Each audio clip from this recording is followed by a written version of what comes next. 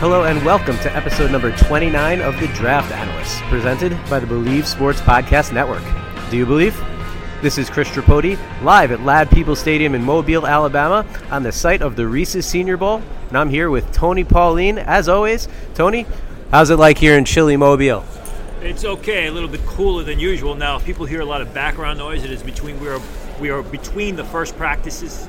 The South just finished the practice, which we'll review. The North is about to start in about 20 minutes.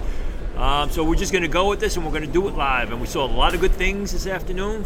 A lot of good play on the offensive line, defensive line, some good linebacker play, and some interesting things from the quarterback. So let's take it. Let's kick this off. Absolutely, and we'll start, as Tony alluded to, at the quarterback position, where we have four guys here at practice. We have Tyree Jackson from Buffalo, Will Grier from West Virginia, Jarrett Stidham from Auburn, and Gardner Minshew from Washington State. Now, the things that stood out initially here at practice, Tyree Jackson, very inconsistent with his accuracy, late getting the ball out. Gardner Minshew, on the other hand, quickly got the ball out, did a nice job feeding his receivers, as did Will Grier, showed some good timing in drills against air, had some issues rolling out to the left and throwing balls there. The most impressive guy, at least to me, I thought, was Jarrett Stidham. Showed the ability to make all the NFL throws, really had a nice zip to the sideline on his balls. Tony, what'd you see from the position? Yeah, as you said, Tyree Jackson was constantly late, and the receivers were waiting for the ball to arrive. He did have some nice passes when he was reacting rather than thinking. Has kind of a funky motion. Seems to push the ball at times, especially on those shorter throws, which is an issue. I was very impressed with Jarrett Stidham. I talked about him a lot in the lead up to the Senior Bowl. I was really looking forward to him this week, and he really impressed me the first day. He was right on the mark with a lot of his throws. Even the passes that he was off the mark, the receivers could have caught the ball. Showed some terrific arm strength. Showed great velocity and speed on the lateral throws. The receivers were not waiting for the ball to arrive on the outs. I thought Will Grier also showed some good things. He had a couple of hiccups, but really his pass placement, especially his timing, throwing a lot of new receivers, was impressive early in the practice, especially in the one-on-one. So I think Will Grier helped himself, but I would agree. I think Jarrett Stidham was the big winner of the quarterback position in the South's first practice. And it's nice to see that out of Stidham because, as we've said multiple times on this show, outside of the confines of the Auburn offense where he never looked fully comfortable, this was a big week for him to show NFL scouts that he could run a pro-level offense. So far, he's done that. One last note I wanted to make on Tyree Jackson is when he was just reacting, whether it was rolling out to the left or making a quick throw, he looked a lot better than when he had time in the pocket to think. That's when the ball tended to get away from him, whether it was overthrown, whether it was high, whatever it was. When he's just reacting out there, he's a lot better of a football player. We're going to move on to the running backs here. The three guys that we have in attendance are Bruce Anderson from North Dakota State, Ryquell Armstead from Temple, and Wes Hills from Slippery Rock. Now, Tony, I know you were excited to see Wes Hills. What I saw was a bit of limited burst. He's a bigger guy, 6'2", 218. He's not a guy that's going to be quick through the hole. The guy that was quick through the hole was Ryquell Armstead. I also saw him run a couple routes very quickly, very good feet, moving in and out of his cuts. He did have a very, very bad drop on a wide-open swing pass that he really should have caught. Bruce Anderson, on the other hand, more like Wes Hills, a little bit slow, in and out of the hole, in and out of his cuts, slow on route breaks when he was catching passes, and he was a bit indecisive in the hole as well when he had those opportunities. Tony, what'd you make of the running backs? Yeah, well, with Wes Hills, he is a bigger guy, and now this is a major step up in competition, although he was the MVP of the NFLPA game. The thing is, he plays a little bit upright. I don't know if that was just today or we're going to have to see over the course of the next couple days. Doesn't seem to run behind his pads the way you want a running back to. Not a real natural receiver. Didn't do a bad job catching the ball. Just does not look fluid in any portion of his game. As you said, I was very impressed with Armstead with his burst through the hole. Doesn't have the long speed, but if there's a small amount of space, he's quickly through it. Nothing really that great from the running backs. But this is the first day. We'll see what happens in the next 2 days of practice. And also, this is a tough setting for running backs to really make an impact because of the limited hitting. We'll probably say the same thing for the linebacker position, as we said during the Shrine podcast as well. Now, we'll move along to wide receivers. I'm not going to list every wide receiver that's here in attendance, but I will go over the guys who impressed me. The real impressive guy for me was Deebo Samuel from South Carolina. Really not a surprise. He's the most talented receiver here, probably the guy that's going to get drafted first out of this entire contingent, but he quickly flashes open on slant routes. He gets his foot into the ground, makes nice breaks, sharp routes, shows good hands. He had a drop or two out there, but overall, when he extends for the ball sticks in his hands, even if he's not able to fully close his fingers and wrap them around it. He's got good size, he's got good hands, so he was very impressive today, and also was open consistently, and every quarterback seemed comfortable throwing him the football. Another guy that was impressive for me was Hunter Renfrow. He's a guy who was very much able to sell his routes, whether he was selling a deep route and coming back for a curl. He does it until the last second. He comes out of his route, and the ball is right on him. So he's a guy that he's always going to be a quarterback's best friend. We've talked about that on the show here before, and he showed nothing to kind of dissuade you from having that feeling. Anthony Johnson out of Buffalo, kind of like his quarterback, was a bit inconsistent. He had some nice physical battles with Isaiah Johnson, the cornerback out of Houston. Both guys have good size. Both guys were going at it. I like what I saw. Johnson at one point was very physical at the stem of his route, threw Isaiah Johnson to the ground. Another guy I wanted to quickly mention here was Marshall's Tyree Brady. Showed some nice extension on slant routes, really did a nice job getting open, and showed himself to be a player. Hopefully we see more throughout the week of practice on him. Tony, any thoughts on these guys, and if you want to kind of go into the tight ends as well? Deebo Samuel showed great concentration. There was one play he made on a deflected pass, got a real rise from the scouts because it was such a terrific catch. I need to also mention that the Pittsburgh Steelers, who we were sitting right next to, seemed very enamored with Deebo Samuel. And that's very important with Antonio Brown. You don't know what's going to happen with him. Hunter Renfrow made a lot of nice receptions, as Hunter Renfrow usually does. Not a fast guy, but finds ways to get open. I thought Anthony Johnson, he did have his moments today, but overall, he seemed to kind of struggle. He dropped a pass that was delivered to him in the breadbasket by Jarrett Stidham. It was one of those passes that Stidham is going to go down as an incomplete from Stidham, but it was more of a drop by Anthony Johnson. Overall, I got to say, I was not really impressed with the group of receivers we saw from the South. In fact, I made mention that I thought the Shrine Game receivers that we saw last week were better than the receivers we viewed today on the South. As far as the tight ends go, the West Virginia tight end Wesco, he was really good. He's not really that tall, but he's stout at the point. He catches the ball very well. Obviously, he had his own quarterback, Will Grier, throwing the ball to him. Looked like a very serviceable player. I don't know that he's draftable. He was a guy who came into the season not even graded by scouts, but I think he's a priority free agent that you could use as a third tight end, maybe as an H-back for teams that still use an H-back. Dax Raymond had a few nice receptions, although Dax Raymond really doesn't show a lot of quickness off the line. His speed is something that's going to be questioned. He's going to have to run very well at the combine because he didn't show much speed here today during the first practice. I thought Josh Oliver of San Jose State caught the ball relatively well. Another guy like Dax Raymond, very good pass catcher. Don't know what kind of athlete he is. Did not show the ability to quickly release from the line. Really didn't have a burst in his game. More of a one-speed tight end, but he's got excellent length, and he put those arms up in the crowd and was able to come away with the reception.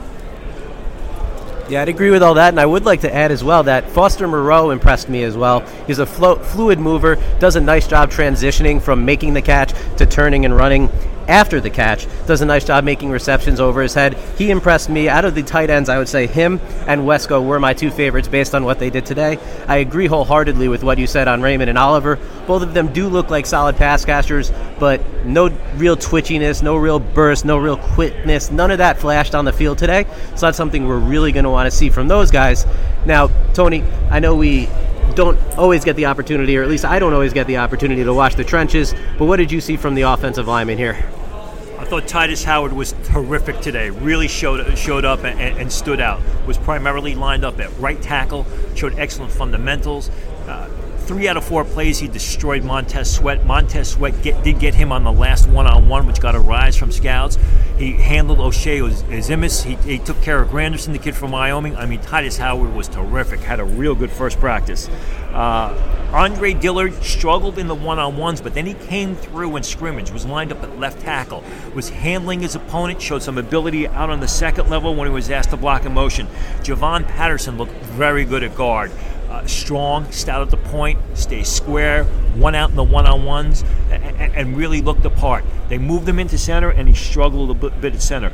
Ross Piersbacher had an uneven day. Ben Powers had an uneven day. Oli Udoh struggled at first, but then came back late in the one-on-ones as well as the scrimmage. He's a guy who's a good athlete. He's able to readjust and realign himself and basically get his hands on defenders when it looks like he's beat. I thought Elton Jenkins of Mississippi State was terrific. He was powerful at the point of attack. We saw him back-to-back plays where he annihilated Dontavius Russell of Auburn. The second snap just basically threw him to the ground. It was a great practice for Elton Jenkins. Dennis Daly looked good in one-on-ones, looked good at the start of practice, then he really struggled in full scrimmage. Looked out of balance, looked off of his feet, just did not look all that good. In the scrimmage, he was solid in one-on-ones. I was very impressed with B.J. Autry, the huge offensive lineman from Jackson State. Lined up at offensive guard, bends his knees, almost touches his rear end to the ground, blocks with tremendous level. He's got some power, he's got some pop, he's explosive. He is a small area blocker, doesn't cover a lot of area. You're not going to use him as a zone blocker. But again, for a guy from Jacksonville State, who a lot of people question why he's here, showed well in the first practice. Now, before we switch over to the defensive side of the ball, please be sure to support the Draft Analyst by subscribing on iTunes, Google Play, Stitcher, or wherever you get your podcasts. Leave us a rating and a review. Feel free to also add questions in your review for us to answer on the show, especially when we're here in Mobile. If you have a specific player that you want to take a look at or that you want us to focus on in one of these podcasts, please tweet at us. If you don't leave it in a review, you can tweet at Chris Tripodi, at Tony Pauline, at Believe Podcast, or at Draft Analyst 1 to get in touch with the show. Now we'll switch sides of the line of scrimmage here. We'll look at the defensive lineman. Tony, I know there's one guy you want to talk about. We saw him at the Shrine game. We're going to talk about him. And also, who else did you get impressed by here? That was Dalen Mack of Texas A&M. Again, just continuing his dominance from the Shrine game. Just showed some superior lower body strength. On one down, he pushed Ross Piersbacher of Alabama back into the pocket some 6 yards. Then the next snap, he beat him with a nice arm over move. Really just looked fantastic, Dalen Mack. I thought DeMarcus Christmas of Florida State also had a very strong practice. Very explosive off the snap. Showed a lot of moves, plays with great pad level. He's got to learn to use his hands a little bit better, but he showed outstanding power and a good degree of athleticism. As far as the defensive ends, a little bit up and down today. Montez Sweat, like I said earlier, beat the Alabama State tackle. Titus Howard on one down, but for the most part, Titus Howard handled him. You can see Montez Sweat. You can see the athleticism. You can see the quickness. You can see the movement skills. But again, he lacks the power. Same thing with O'Shane Zimenez, a guy who people told me before practice is likely going to have to stand up at outside linebacker in a 3-4. Got handled a lot, but you can see there's something there. The underlying athleticism and the ability to basically be a situational pass rusher at the next level. Jalen Ferguson of Louisiana Tech had his moments. He's a guy who's got to get a little bit stronger, only 259 pounds at weigh-ins this morning, but he's got incredible and really impressive athleticism. Beat opponents off the snap, showed some terrific hand moves. He's got a nice inside move as well. You can tell he's a real good pass rusher who just has to get stronger. Carl Granderson of Wyoming, for the most part, was handled. Although, again, another guy you can see the athleticism. One play in scrimmage, had a good change of direction and pursued down the line to make a play against the run. Coming off a poor senior season, Granderson was graded as a potential 3rd, 4th round pick entering the year. Disappointed in 2018. Now grades as a late rounder, but you can see he's a developmental guy that's got a great upside. Yeah, and from the limited viewings that I was able to get from the offensive and defensive line, I have to say I'm with you on Titus Howard. I'm with you on Andre Dillard. Both of those guys were impressive. Even if there were moments they got beat, they recovered well and did well there. Also, Dalen Mack. It was very difficult not to notice what he did on the field. And Jalen Ferguson, again, showing that he's going to be able to make an impact at some point at the next level. We'll move on to the second level here, and we'll hit the linebackers. Tony, what did you see from them? Two linebackers who really impressed me. First, Terrell Hanks of New Mexico State.